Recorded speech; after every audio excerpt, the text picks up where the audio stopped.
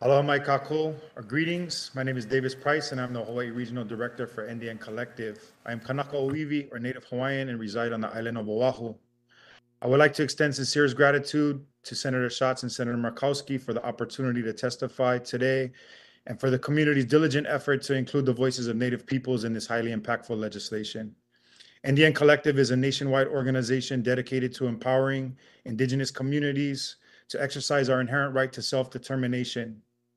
Since 2019, NDN has deployed philanthropic grants to over 700 Indigenous-led organizations and projects across the U.S. and its territories, from Puerto Rico to Guam. In Hawaii, NDN has deployed over $4 million in grants to Native Hawaiian-led projects. One of the core functions of our work is to foster and develop economic systems that center the transformative value of traditional ecological knowledge. Today, I would like to highlight the groundbreaking TEK work, traditional ecological knowledge work that has been underway in Hawaii for many years. This Aina-based or land-based work is happening across Hawaii and is focused on restoring culturally significant spaces that once supported a thriving population and food system that was completely self-sufficient. Today, Hawaii is grappling with the impacts of a rapidly changing natural environment, and our traditional Hawaiian management practices are providing a guiding metric for what once existed and what is possible in the future. Hawaii is the most isolated landmass on Earth, a small island chain in the center of the largest body of ocean on the planet that once supported an estimated population of 1 million people prior to Western contact with no imported goods. This is nearly the same size as the population today.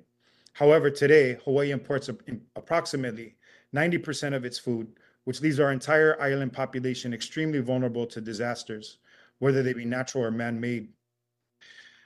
This statistic has become a mantra of sorts in the Hawaiian community as a movement for self-determination, cultural revitalization, and reconnection to ancestral land has gained momentum. We know the solution to our own food insecurity and greater collective sustainability is grounded in our ancestral knowledge systems.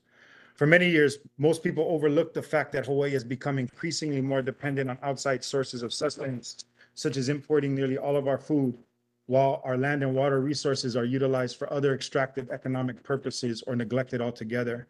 That was until the COVID-19 pandemic and subsequent economic shutdowns actually gave everyone a taste of what happens when the ships stop coming.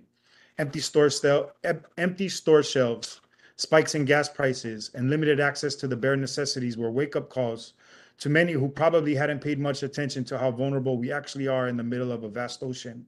Since that time, much more attention has been given to the work happening in the Native Hawaiian community to restore spaces that are not only culturally relevant to our community, but are also a glimpse into the economic bedrocks of a once thriving ecosystem, our traditional food system. A traditional food system is traditional ecological knowledge in Hawaii, and it is recognizable to Indigenous communities throughout the country and around the globe.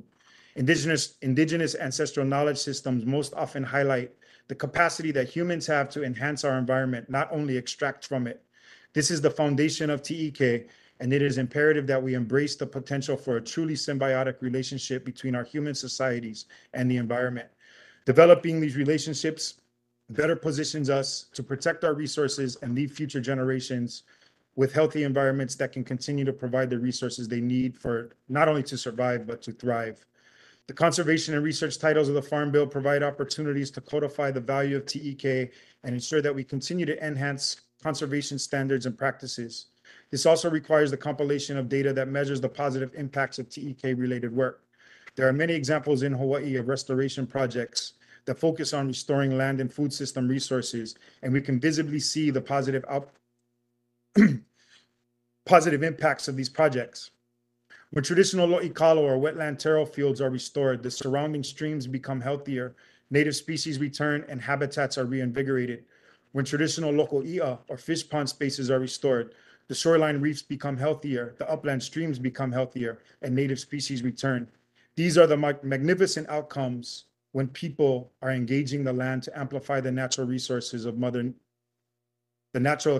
Mother Nature and optimize the natural environment's capacity to produce food. True symbiosis. I've been a part of a small working group that has been gathering input from 70 Native Hawaiian food producers regarding this year's Farm Bill. In addition to being food producers, these are cultural, environmental, and community stewards. This group represents just a fraction of the work happening across Hawaii to achieve self-determination and develop solutions to some of the greatest challenges we collectively face in our island society. TEK is recognition that our indigenous communities around the world hold foundational knowledge that can help us mitigate the existential threats we face with rapidly increasing natural disasters.